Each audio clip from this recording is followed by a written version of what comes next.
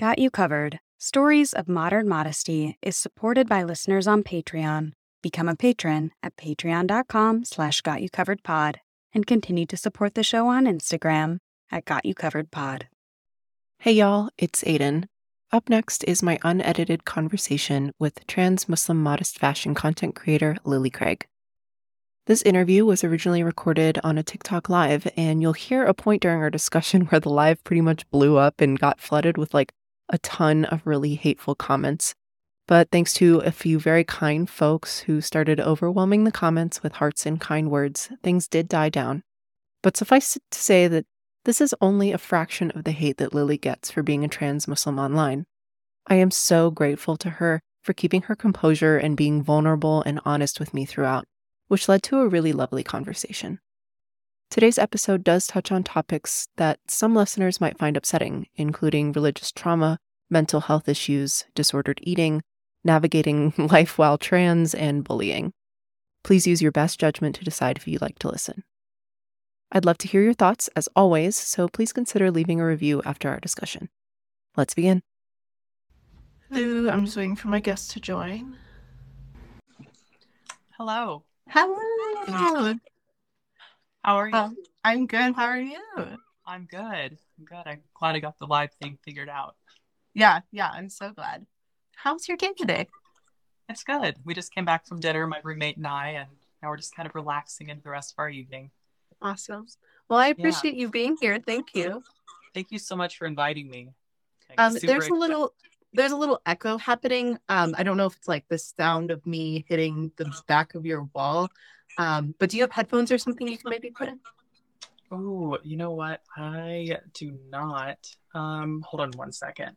Yeah, no worries. 1 second.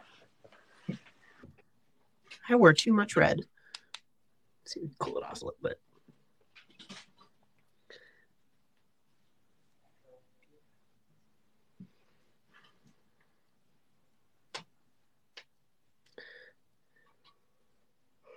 Hello, everybody who is watching. Welcome. We're about to get started.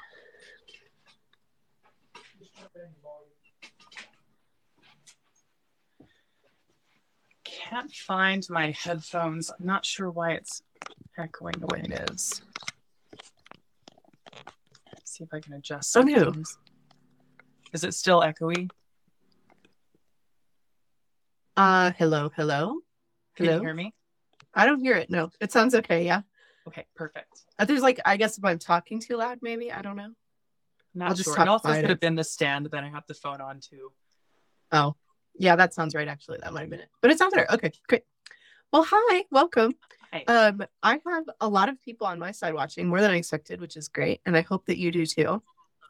Perfect. The way that this will work is we'll sort of work through the questions that I sent you, but we'll take it more like a conversation. I just want to get to know you and your experiences, and I'll tell you a little bit about what we're doing here first. And then at the end, we can take questions from people. The way that will work is that I can see the comments on my side, but I can't see the comments on your side. So at the end of this, we can just take questions from people. You'll probably have to scroll back and see if people commented things during the conversation. But let's just sort of focus on each other for now, and then we'll sort of open it up to other people. And I think this is probably going to take about an hour and a half. But let me know, with some kind of signal if it's getting too late for you or whatever. I want to be respectful of your time. But if the conversation is flowing and you're having a good time, then we'll keep going. Do you have any questions for me before we start? No, I am absolutely ready. So okay, fantastic. Okay, cool. If you can start out by introducing yourself as much as you're comfortable, given that this is an online space. For sure. Hi, I'm Lilly, as most of you know. I'm 30-year-old transgendered woman. I've been transitioning for 10 years. Actually almost 11 now. I'm originally from Missouri, and I was raised in a very conservative Bible Belt area in the Midwest. And yeah, I've been a Muslim since the very beginning of 2018. Wonderful. So today, I'm really interested in getting to hear your story because I came across you in sort of the TikTok algorithm that is sort of like queerness and modesty and religion. And you Mhm. sort of seem to tell all of these stories in such an interconnected way, but you're just so very yourself. You're also stunning. I love your sense of style. I think you're very fashionable. Um, so I'm just very curious to get to know where you came from. How did you end up here? And maybe the way we can start that is I want to hear more about your experiences growing up, specifically around religion and spirituality and sort of how you got to where you are now. Yeah, absolutely. So I've always been a very like spiritual person ever since I was really little. I was raised in a kind of very pseudo Southern Christian environment. Um, but I never was really told why I was Christian, why I was being taught the things that I was being taught. And I would say, like in high school, I really started to dig around, like a lot of us do. We start to poke around with our faith and try to figure things out, and we read all kinds of books. And I played around with atheism in high school because I was just like, what's going on? Is there anything? Why should I be afraid if I am afraid? Um, and what really kickstarted my like path, I guess I could say, is I started reading some books on Buddhism. Specifically, it was the Buddha or the Buddha Story of Enlightenment by my gosh, I'm totally forgetting the author right now. It'll come back to me. But We'll yeah, find it's it. just the life of the Buddha, and that just opened my eyes to a whole different world of possibilities. Um, and yeah, from there, I was really just diving deeper and deeper into spirituality. I started looking into yoga and the history of that, and it's the connection that had with veganism, all still in high school. And then while I was struggling with an eating disorder, I had a really bad eating disorder in high school, anorexia. Uh, that sort of spiritual practice helped pull me out of that. It really kind of lifted me out of that dark space in my life. There was a bunch of other stuff going on with my family as well. Um, and yeah, so I just kind of stuck with that sort of yoga Buddhist practice for a few years. And then after I graduated, that's whenever it was 2009, I came out to my family and I started making friends in the LGBT community.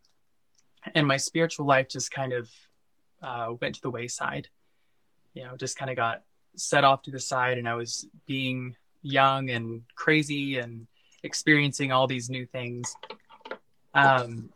And around that same time, I started doing drag.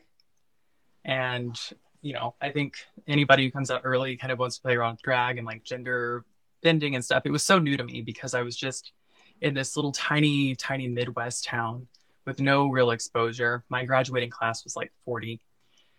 But yeah, I had some friends who helped me kind of play around with drag for the first time. And I started performing pretty regularly. I had a whole group that would go around to different small towns and perform at like little bars and stuff. Unfortunately, during that time, that's also when I started drinking, and which is also very common in the queer community and the LGBT community. Yeah, I would go out, perform, and then get free drinks and blah blah blah blah blah, and it was all fun and games. But all of a sudden there was this huge chunk of my life that was missing. There was definitely something missing, and that's when I always had anxiety, but that's when the anxiety really started skyrocketing. And so, kind of where that anxiety started building up and where I was trying to figure out what was going on with my life, then I started doing more research on gender. And I was realizing that a lot of my anxiety and my drinking was coming to ahead because I felt like something was wrong with me. And so then I was just looking around YouTube, and I came across a lot of videos about like my first year on hormones, hormone replacement therapy, male to female makeup tutorials and things like that. And I started clicking on them, and then I started seeing myself. And it was the first time seeing another trans person and having it explained to me that I just started bawling. I just started crying, and I knew, I was like, this is what's going on.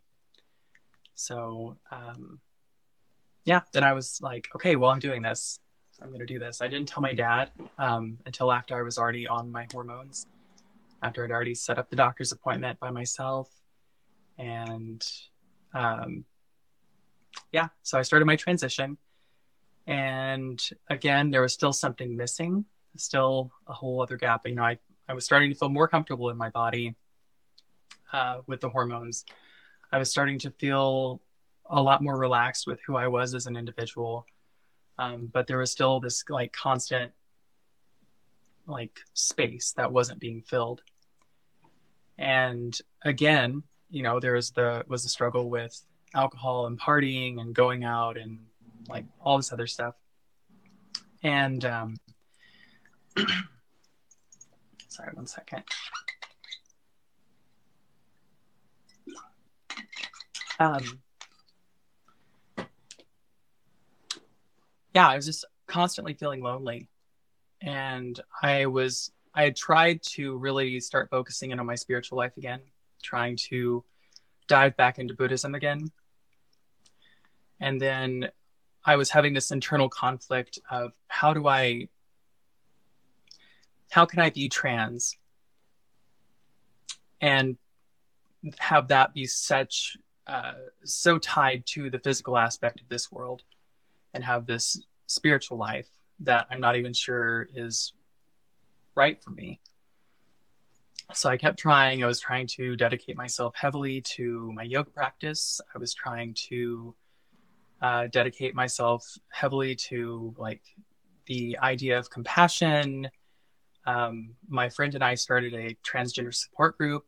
Just all these things. And still in my spiritual life, something still felt really off.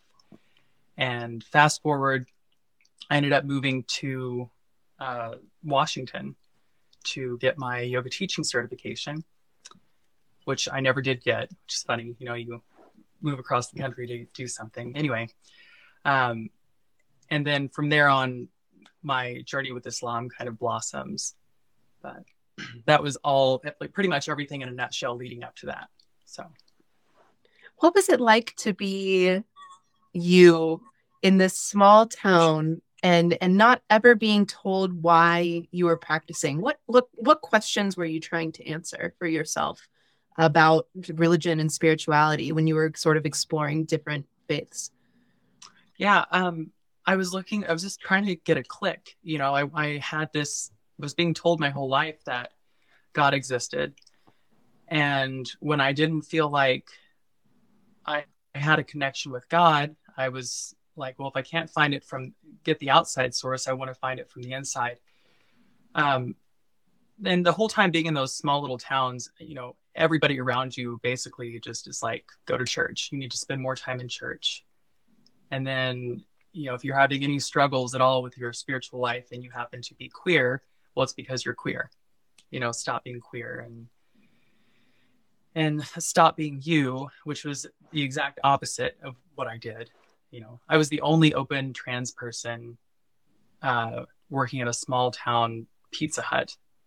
And I don't know if you ever worked at a Pizza Hut on a Sunday in the Midwest as a trans person, but it's wild. What kind of stuff would you have to encounter? Oh, there's just the Sunday crowd comes in, here I am, this tall trans person, and the Sunday crowd comes in, and, that's always usually exciting for the other waitresses, but they would come and gather around these huge tables, and they would often have these big tips, but those big tips would never come my direction, And so then you would it was just stuff like that. People would say wild things like, I can't tell if my waitress is a man or a woman, and just wild things like that. Yeah. So as you, it was in Washington, you said you went to go get your certification for your yoga teacher training. When you got there, how long was it, and what was the journey like to where you then began to explore Islam, and what was the transition like when you were sort of going through that? Yeah. So, let's see, from 2016, which is when we came to Washington, to the end of 2017, I was still just kind of bouncing around with the idea of being a yoga teacher, bouncing around with my sort of like, I don't know, like pseudo spiritual Buddhist yoga hippie kind of floating around existence. And let's see, it was at the end of 2017, I was let go from my job. And during that time, I had met someone who happened to be Muslim.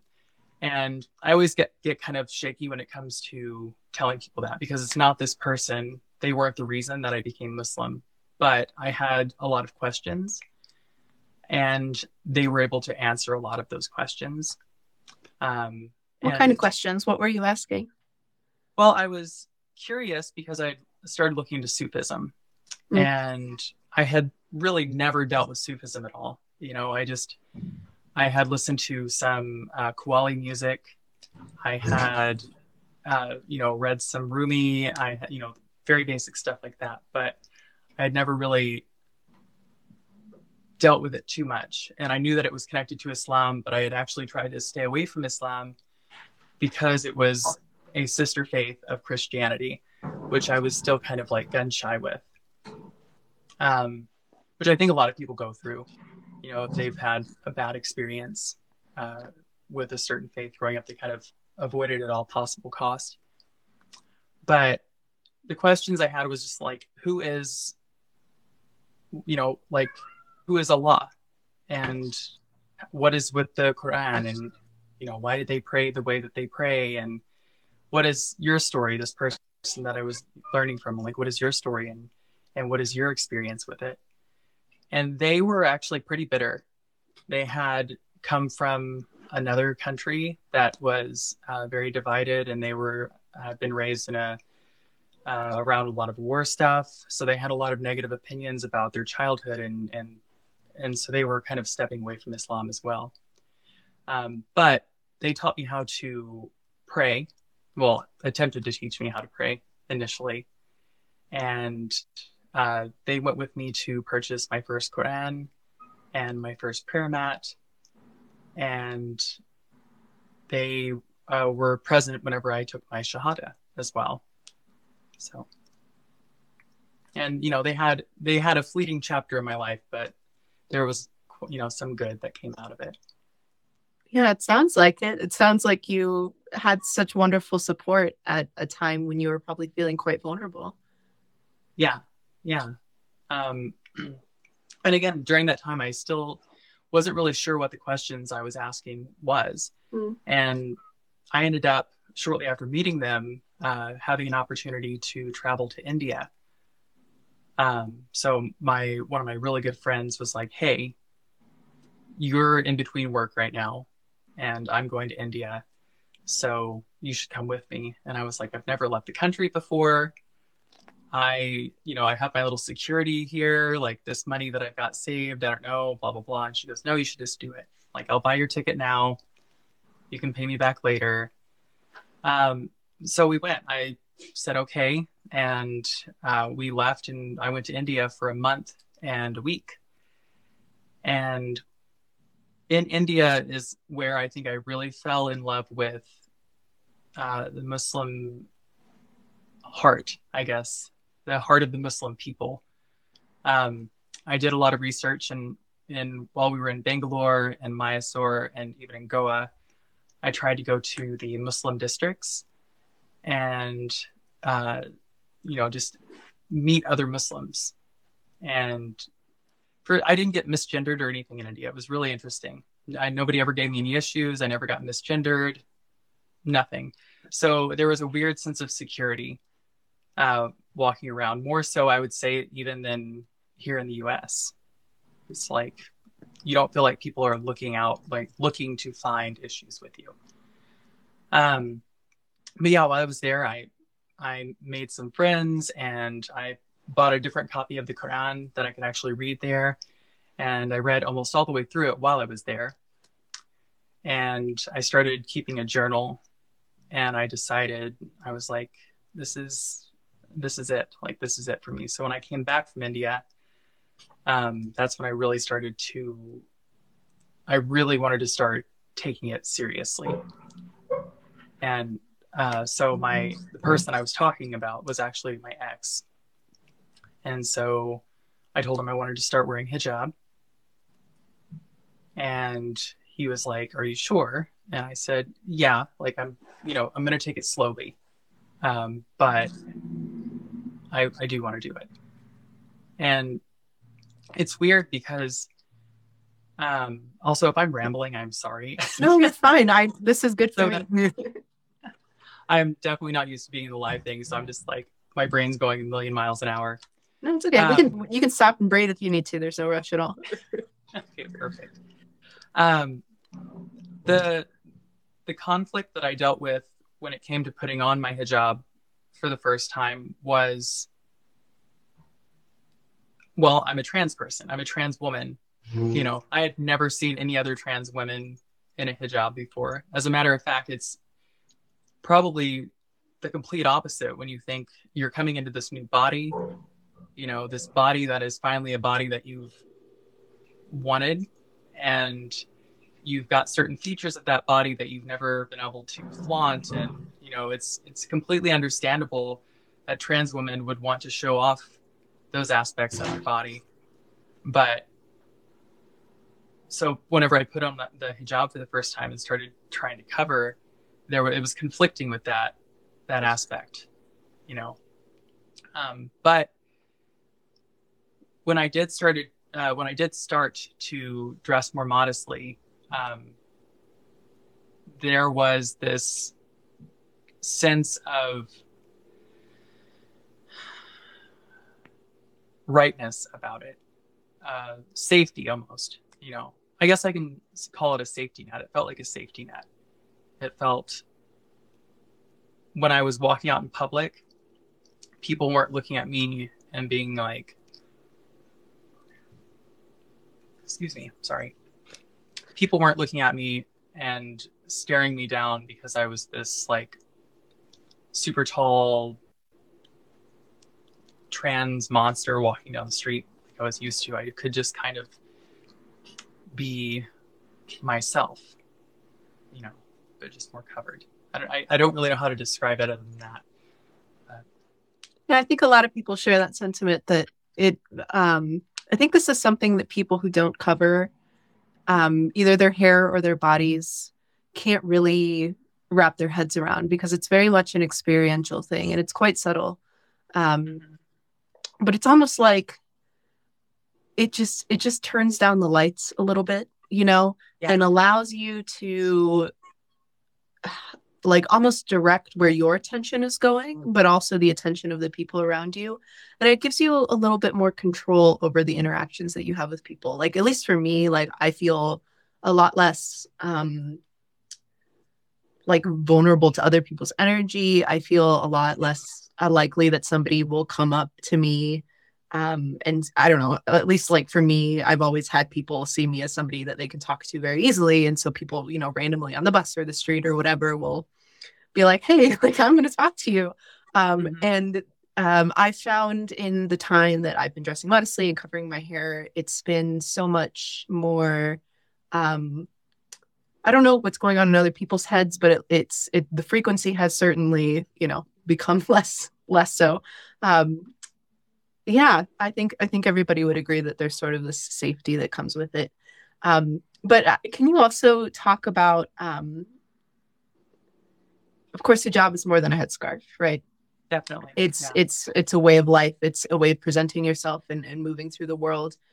Can you sort of talk about how you came to that realization and what that experience has been like, in the sense that how have you sort of explored the concept that hijab is more than a headscarf? Oh, yeah. So, in the beginning, when you first put it on, it initially, at least for me, for the first few months, it really was adjusting to, just having the headscarf on. It's weird at first. Yeah. It's just kind of like, but then the more I started being around other people that also wore it, and the more I started kind of meditating on it, modesty is very internal as well. Someone can be fully covered from head to toe and be absolutely immodest. They can have a completely immodest attitude or personality or heart, and then vice versa. There's so many different levels of modesty and so many different variations on how you represent hijab. You know what I mean? Like, I don't know. It's internal and external. Yeah, it is. And I'm curious what it's been like for you as someone who's always moved through the world in a body that is questioned, in a body that is in flux all the time.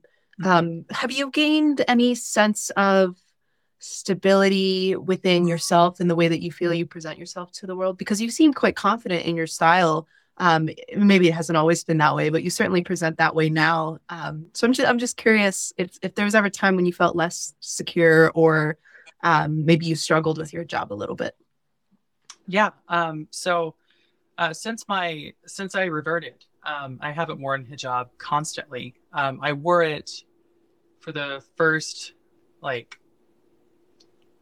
2 years, and then I had a massive life upheaval. And those first couple years in my practice, I was doing the book studies. I was learning the book studies, but I wasn't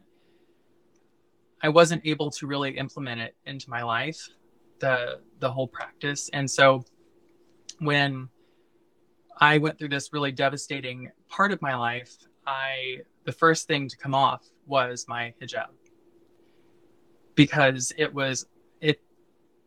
in that time period, I was so angry and I was so spiteful. I used the hijab as a way to get back at the person who had always seen me in it. And I had a lot of dark things associated with it. So I took it off. And initially when I took it off, it felt like all of my old insecurities about being trans, and not just being trans, but all of my old insecurities in general just came flooding back. They just came flooding back in. And it was like my shield went down, and all the negative aspects came flooding in again. And so I felt more masculine in public. I felt like anything else that I put on was just made me look like a man all the time. And yeah, hijab also causes like a check and balance system with you and where you're going and what Absolutely. you're doing. For instance, I wouldn't walk into a bar wearing a hijab, but in that moment, whenever I took it off, I did walk into a bar without a hijab on, and I don't know, it breaks you down in a lot of ways. Yeah. There's a lot of people here. I just want to address that. This is the first time I've ever had this many people in one of these conversations. And I just want to remind everybody that this is not a place to be an asshole. I'm having a conversation with this person, and if you're not going to be kind, you can take it elsewhere. We don't have the time for it. We don't have the energy for it. We're having a conversation about modesty, gender. Get going if you don't want to be here, and stop being mean. Thanks. Okay, great. I just got to recenter myself. That's a lot going on. Okay.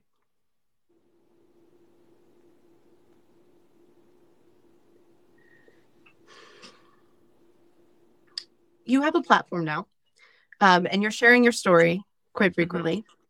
And I think I can't move forward in this interview without addressing what's happening in real time, which is that there are a lot of people with a lot of opinions who like to exert them upon you. How can you move through the world as yourself and keep your faith in Islam and in Allah and in Quran and still and deal with people who are like this? What goes through your mind when you're experiencing this, and how do you move through it? Well, honestly, anything going on outside of my bubble of faith it can't get in. And I had to, before I started being open about being a transgender Muslim woman, I knew that there was going to be a ton of varied opinions and a ton of voices. And I'm, I want people to, I'm not here to debate. I'm not debating my existence with people. That's one thing that gets me through. I'm not going to sit here and debate with somebody about whether or not my existence is on the table. I just am. It's just who I am. And that's that. And I'm still, it's just a resolve. It's just a major resolve that I have. I'm not going to let someone's opinion sway my faith. I mean, how can you? I know it happens to a lot of people, and I can understand it can definitely wear you down over time. But as far as comments on the internet go, that's all I have to say is That's a great experience. I want to get back to style and fashion. When you were starting to explore wearing hijab and dressing more modestly, what sources were you turning to? Who are you looking for inspiration? When I first started dressing modestly? Yeah, was that different than the time when you were wearing hijab? I mean, if those were separate processes, I'm curious about that as well. Well, I'd always kind of had somewhat modest clothes. I'd always liked drapey, kind of baggy, hippie clothes or what have you. So I kind of had a little bit of a starter at first.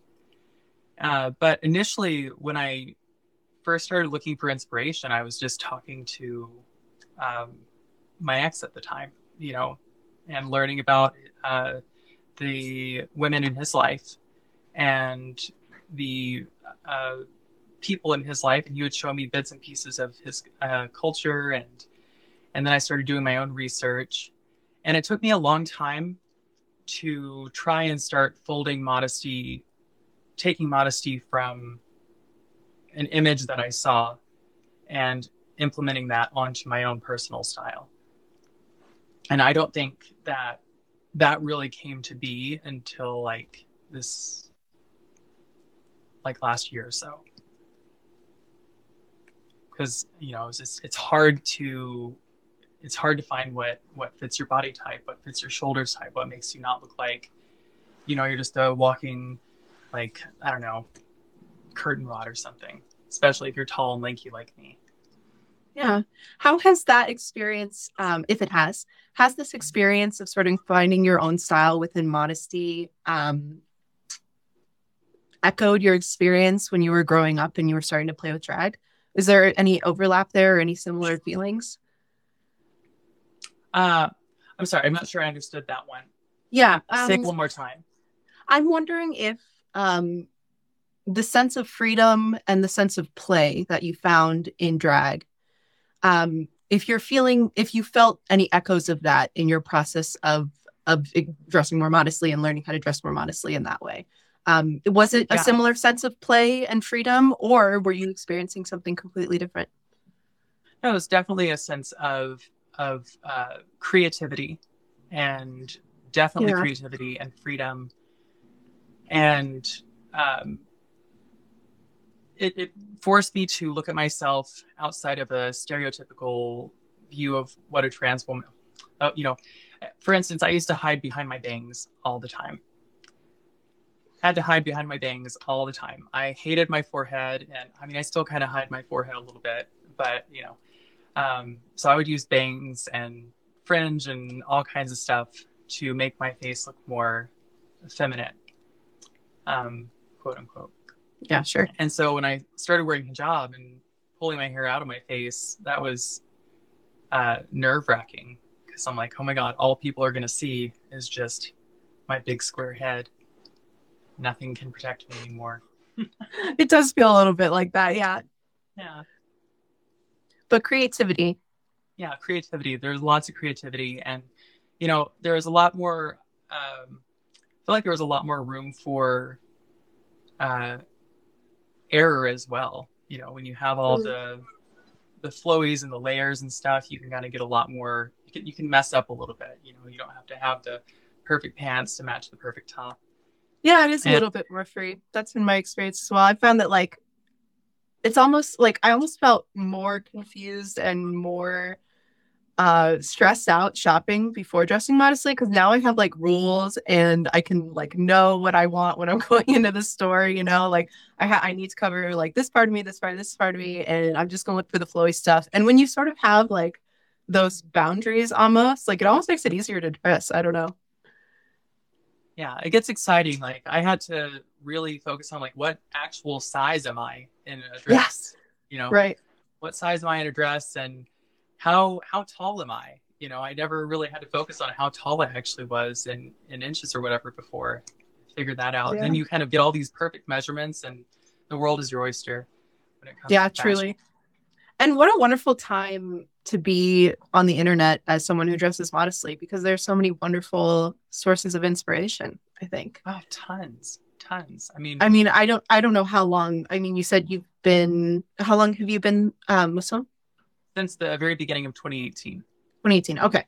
So neither of us were really around for the early 2010s of hijabi bloggers, but that era, I'm sure you can still find pictures from.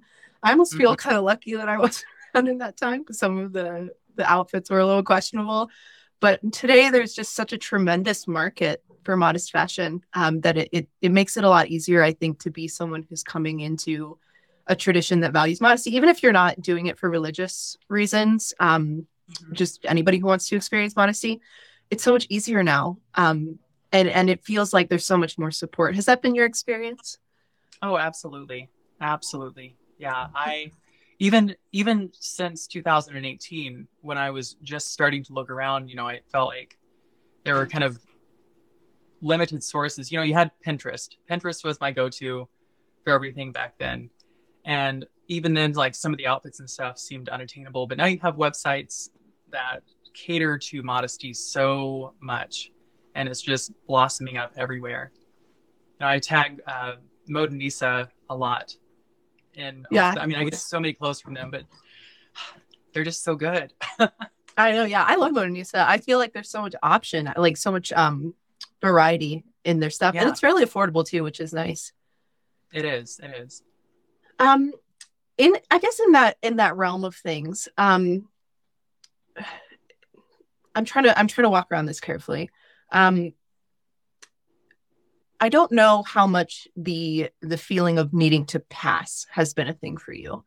But if it has, how has that been in the context of the world of modest fashion and femininity in that way? Because I think another thing that I see happen so frequently is that in the modest fashion world, there's quite little representation for different body types and skin colors. Mm-hmm. And I'm curious if you found it difficult to navigate the space of modest fashion and find your own style within that, or if you haven't at all, and that it's been easy for whatever reason. It's been so much easier. I definitely used to focus a lot on passing. In the first 5 years of my transition, I focused on passing all the time, and how did the clothes hug my body so it looked like I had the right curves, of a woman and stuff. But as my journey with modest fashion has come along, it's, my clothes, I don't know, I feel way more passable now, and without having to look, sexy, if that makes sense. Yeah. Yeah. What parts of modesty, whether that's internal or external, do you feel like you've struggled with the most? Internal, for sure. For sure. And I think that's because, I've had to kind of overcompensate with being really, really shy. And big part of that is sometimes trying to be the loudest person in a conversation or have the biggest ideas in a conversation or what have you. And toning that back and coming to terms with my shyness and knowing that my shyness is okay, that has been the internal modesty hurdle that I've really had to deal with. Yeah, that's tricky. I think again, people who don't try to experience modesty or haven't before don't understand some of the internal struggles that happen. But there's also so much development that occurs, so much character development that occurs, I think, when you start to dress modestly or cover your hair that I think people just don't understand. Can you talk about some of the ways that you've changed internally through this process? Oh gosh, yeah. Man, the whole, I mean, for one, it took away all of the unhealthy aspects of my life, along with actual effort, on my own part. But those checks and balances that I mentioned earlier, it pushed me to stop going out and stop partying and stop saying yes to people in my life that may put me in a situation where I would be doing things that I shouldn't be doing. It's kind of helped me weed out problematic drama in my life. And it's caused me to pull inward a lot more. Pull inward and be very selective about everything. You're selective about your wardrobe. You're selective about the people in your life. You're selective about the actions that you're taking. And yeah. Yeah. You tread a bit more carefully with what you bring into your life, I think. Yeah, definitely. Yeah. And how has your relationship with God changed throughout that process from the beginning when you reflect on your time in this small town and not even knowing if God was real or what you cared about to now? What's that journey been like? I would say if back then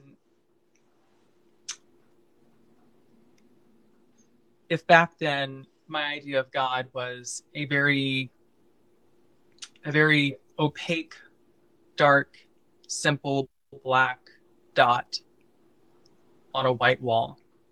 Nowadays, God, that little black dot has covered the entire wall, and it's still there. It still encompasses the entire wall, but you can't see it. You can't see it. It covers all ideas that I've had. And, since becoming Muslim, I don't know, it's just so much more clear. It's so much more clear. And the joy that I get whenever I think about my relationship with Allah is so much more fulfilling than it was in the beginning. Completely. Yeah. Like, I spend a lot of time in prayer, like crying, when I used to not understand why people would cry if they prayed.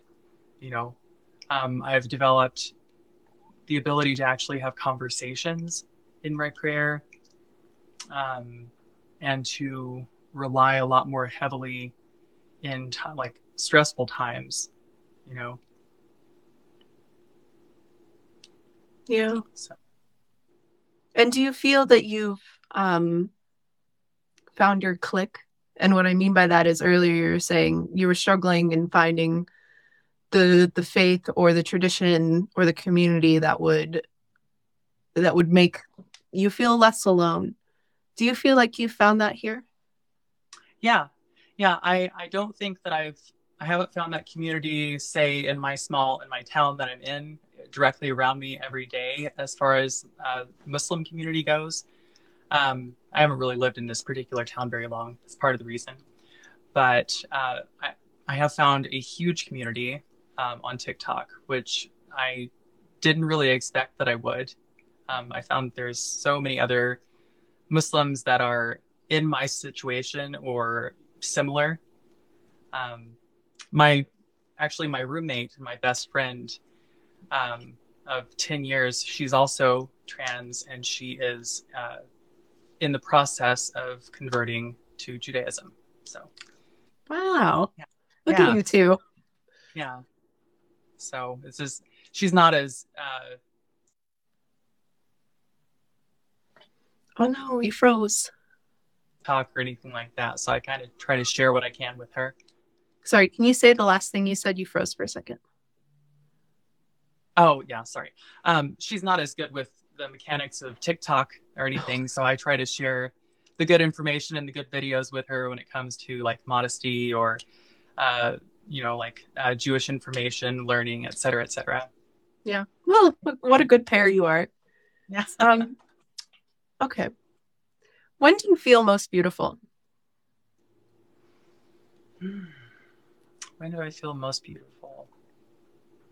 I think it varies from day to day, but I definitely feel I've definitely felt most beautiful whenever I am fully covered.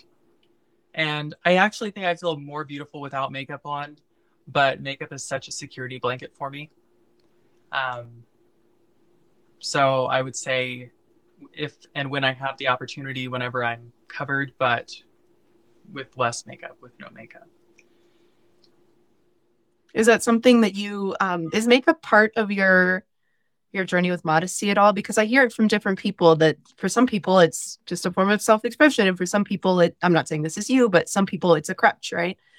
What role does makeup play in your modesty? Nowadays, makeup nowadays is solely for security purposes. I love it. I love the art of it. I love the creativity of it. And whenever I'm doing it, I love it.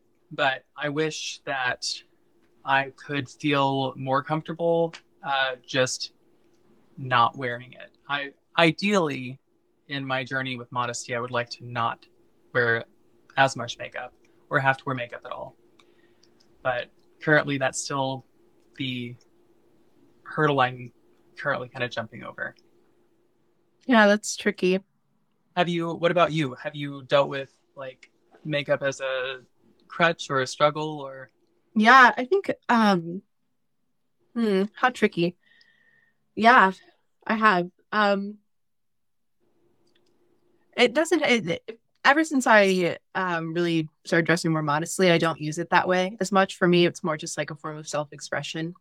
Mm-hmm. And that my experience with makeup and my journey with makeup really coincided with my journey around my sexuality and my relationship to my body in terms of like how much control I felt over it. My relationship to femininity also has changed so much, and makeup's been a huge part of that, and becoming more comfortable in femininity and knowing that there's not one way to do femininity, I think was a huge realization for me, at least, that there's not a handbook, it's not something I missed, it's so much just like modesty. It's such an internal experience, and there's not, I mean, I guess we can get into this, but like I as somebody whose gender changes on the daily, right? But like is biologically female, it's been such a joy to get to experience this body in this plane, but with the added play of modesty on top of it. Because it's what a way to become conscious of your body and conscious of your interactions with other people. I say this so often, but like your body is, for better or for worse, a relational object. And we can pretend like we can move through the world without being seen. But at the end of the day, you have to interact with people, and you have a body to do that. And you have 5 senses to interact with other bodies. And this plane, this world is so physical. And when you marry the struggles that come with that, I think it becomes a process of inquisition and a process of reflection to move through this world as a body that is more covered or is trying to experience higher worlds or higher knowledge. And for me personally, I've always seen makeup and clothing as a way to sort of externalize what my internal experience is. It's a way for me to express my struggles around gender. It's a way for me to express my struggles around like feeling like I have a body that's worth loving, things like that, like self-confidence, all of these things. And as much as, at least in Judaism, modesty is about privacy, modesty is about, I think much like Islam, about moving through the world in a more measured way. Mm-hmm. It's also such a joy to be a woman, I think, and to get to experience womanhood. If you're comfortable talking about this, I would love to hear more about that from your perspective and like what womanhood means to you and like how you've come to change your definition of that over time. Yeah. It's womanhood and femininity to me has like, it's ebbed and flowed over the years. I think when I was first, I say this, allowed to be a woman, after I came out as trans and stuff, I think a lot of trans people go through this almost childlike idea of what it is to be a girl and woman. And so for, a couple of years, I had this I need to be as girly as possible and hyper feminine all the time and yada, yada, yada. And then a couple of years into that, I chopped off almost all my hair, and I was going through this really sort of androgynous feminine side of myself. And that's kind of been it all the way up until now. Femininity and womanhood to me has constantly ebbed and flowed, back and forth. It's never been held down. It's never been stagnant or anything. Yeah. I think that's something too, like I talked about with hair covering. It's something that has to be experienced, I think. And womanhood isn't just one thing, it's an experience. It's a collection of experiences, and it's a shared consciousness, I think, in a way that people who, are not experiencing that or can't really describe, I think. Yeah. If you don't know, I think getting into a lot of people, who aren't women will be like, blah, blah, blah, especially being trans, or like, oh, you can't be a woman. Like, you don't have the experience of a woman or something like that. And like, I've never known anything but being a woman. Ever since I was little, I've only ever known myself as a girl, as a woman. And, it's natural, and it's everybody's unique experience. Yeah. Yeah. You said that, of course, you have a larger community now of other queer Muslims, and I've seen that community. Obviously, I'm not a part of it, but I've seen it pass by, and it seems very beautiful and supportive. But you're also, you're not a teenager anymore, and there are a lot of people who are on here who are queer and Muslim and trying to find their place within the eyes of God and within their community. What advice would you give to them?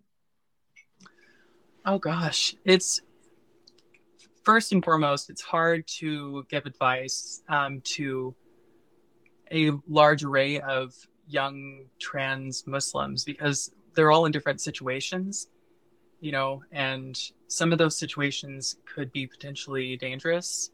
For any trans person, being an open trans person could be dangerous. So I always like to say, whatever situation you're in, put safety first. Safety first. Don't get yourself in a situation where you could be hurt. But other than that, I would say do what you can to reach out to the community that you have, even if it's not directly around you, even if it's not like someone whose hand you can hold or someone you can hug immediately, but always stay in contact with them, even if it's through TikTok, if it's through email, if it's through whatever. Keep the people that you're connected with as close as possible in whatever way possible that you can. And always be honest with yourself, and don't let anybody tell you that who you are is wrong and what you're doing is wrong, because you're loved and you're wonderful and you're unique and you're just exactly the way that you're supposed to be. Will you expand upon that last bit? You're exactly the way that you're supposed to be. What do you mean? Yeah. I mean, trans people, we are a natural creation. We exist in so many different ways, and we've been told for so long that we're not supposed to be here, that we're not supposed to exist, that we're not real, that we're fake, blah blah blah blah blah. And that rhetoric just keeps getting beat over and over and over, and the people that are spewing that have no interest in the science that's behind it. So from a spiritual perspective, from a scientific perspective, you are absolutely who you were supposed to be. And you were absolutely loved. And don't let anybody take that from you. People will say, well, you said you've always been a woman, but you also said you're trans. Yes, I have always been a woman. And yes, I am trans. Don't let anybody tell you because you're trans that you at one point weren't the gender that you are. So. Yeah. It's a hard world to move through as a trans person. It is a violent and awful world to move through. But you chose to be a part of a religion, which is an interesting choice. I think that often a lot of queer people reject religions because they've traditionally felt excluded from them. But you don't seem to find any clash between them. And in fact, you found your home here. What is that like? Yeah. And well, I'm not, I didn't come into my faith looking for a community to start with. I came into my faith to deepen my connection with God and to build my relationship with God.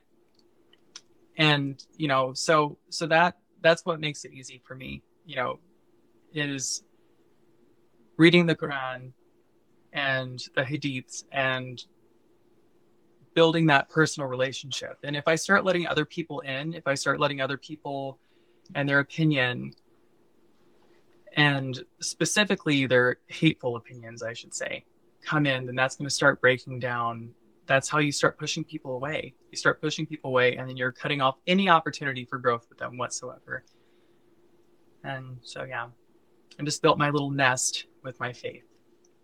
Yeah, I mean, at the end of the day, your relationship is between you and God. Yeah, it is. Just reading some of the comments. It's a mess in there. I know. It's like my comment section every day. It just gets wild. Yeah, wild. Truly. Okay, I have one more question that I'm curious about. I'm so obsessed with the inner spiritual lives of women, largely because it's just not talked about a lot, and we don't. Historically, women's experiences of spirituality and religion have either been minimized or mocked or just not told or erased. And it sounds like you've had such an alive journey with your spirituality and your relationship to God. And reflecting on all of those moments and how you got to now, tell me about a time recently when you felt really, really connected, like really one with God, with everything, and just true and alive. Do you have anything like that happened in recent memory? Yeah. So I was, let's see, well, as recent as I can say, I guess it's still kind of recent, but it was 2020. And I ended up being locked in the middle of the woods with my 73-year-old father. And it was because of the COVID lockdown. I was in the middle of the woods in Southeast Missouri after living in the city for so long, and I couldn't leave because of the lockdown. I was just kind of stuck there. And I was outside, and it was spring, and I was outside and on the property that I grew up. and I was sitting on this little hill that's kind of behind my dad's house, and I was sitting in the quiet. I was recovering from pretty much a full mental breakdown, and I was just sitting in silence outside, and I could just hear everything super clearly, and I just started bawling, just started crying, and it just felt all of a sudden like I had gotten this approval. Like, it's okay to move on with your spiritual life. It's okay to start taking the steps forward again. This is the next step in your healing. Do you feel really connected to God when you're in nature? Is that when you feel most connected, or is there not really? It just happens sometimes. It just kind of happens sometimes. There's not any particular, spot in nature or anything. It just happens. Yeah, I think felt my strongest. Sorry, go ahead. Oh, as I say, I think silence really helps the most, though, is when there's just no noise, and all you can hear is just that slight, buzzing. Yeah, it's transcendent almost. I think we don't get many opportunities in today's world to get that quiet. And all the times that I've had that level of quiet, that level of just mental peace has come when I'm in nature. And I'm sad that we're destroying those opportunities for people. I actually heard a podcast recently. Are you familiar with On Being with Krista Tippett? I think vaguely, but not much. She did an interview. She does a similar format where she just sort of interviews people and talks to them. But she did an interview with a person who is sort of like a quiet expert. Like, his whole career is in searching for and preserving places of quiet.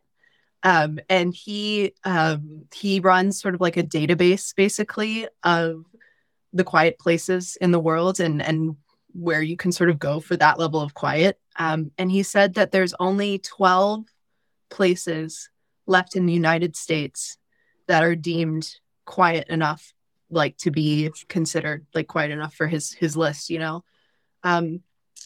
makes me sad, I think. That is close. Yeah, that's super depressing. Yeah, definitely trying to conserve those spaces. I am lucky that where I grew up whenever I was little is kind of one of those spaces. I feel like maybe not to that degree, but it's just nestled in the middle of a bunch of trees by a lake, out in the middle of the woods. So it's precious. It is precious. Yeah.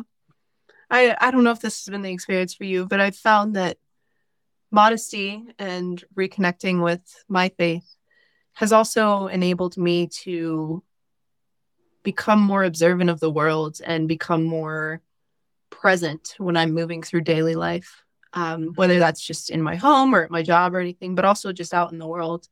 In my home or at my job or anything, but also just out in the world. Yeah, no, that's definitely been my experience as well. I'm constantly, everything I do, throughout the day, whether I'm at work or I'm at home, I'm constantly kind of bouncing that off of my faith and kind of thinking, like, how does this relate to kind of what I believe in, or how could I deepen my practice with what I'm doing, So every little decision. Yeah. What is something that makes you despair in the world today? People's lack of compassion. It absolutely just kills me on the inside. There's, I feel like we have these little reflector neurons in our brain. It's what enables us to feel empathy when we see the suffering of others. And sometimes it feels like some people in our community have just lost those in our development, in our evolution. It's just kind of like faded away, without, they haven't used it, so it's died. And it makes me really sad. Yeah. And you see it every single day. How do you cultivate compassion within yourself?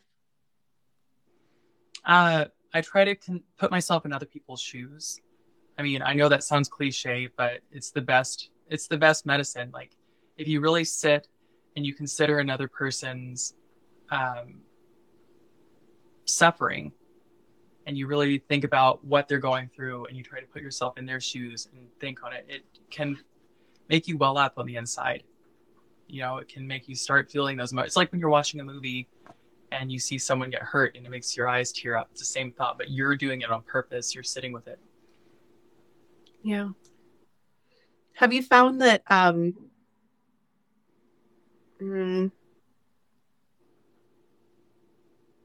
have you become more compassionate since becoming a Muslim? Or have you always kind of felt this way? Yeah. Have I become more compassionate since? I would like to say absolutely yes. I wish that I could measure it and say absolutely yes. I've become more empathetic and aware, I think, but I don't necessarily say that I've become more compassionate. I don't know. I guess what I mean is I don't know that compassion can really expand. I think it becomes more dense, but it doesn't really expand. Yeah, that's a good way to describe it. It's more dense. Yeah, it's quite palpable. On the opposite end, what's something that gives you hope in the world today?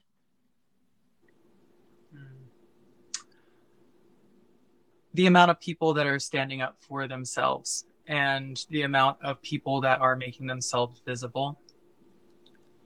I think I heard a statistic the other day. I can't remember what it was, but it was a huge percentage of the average adult, is open about their LGBT status.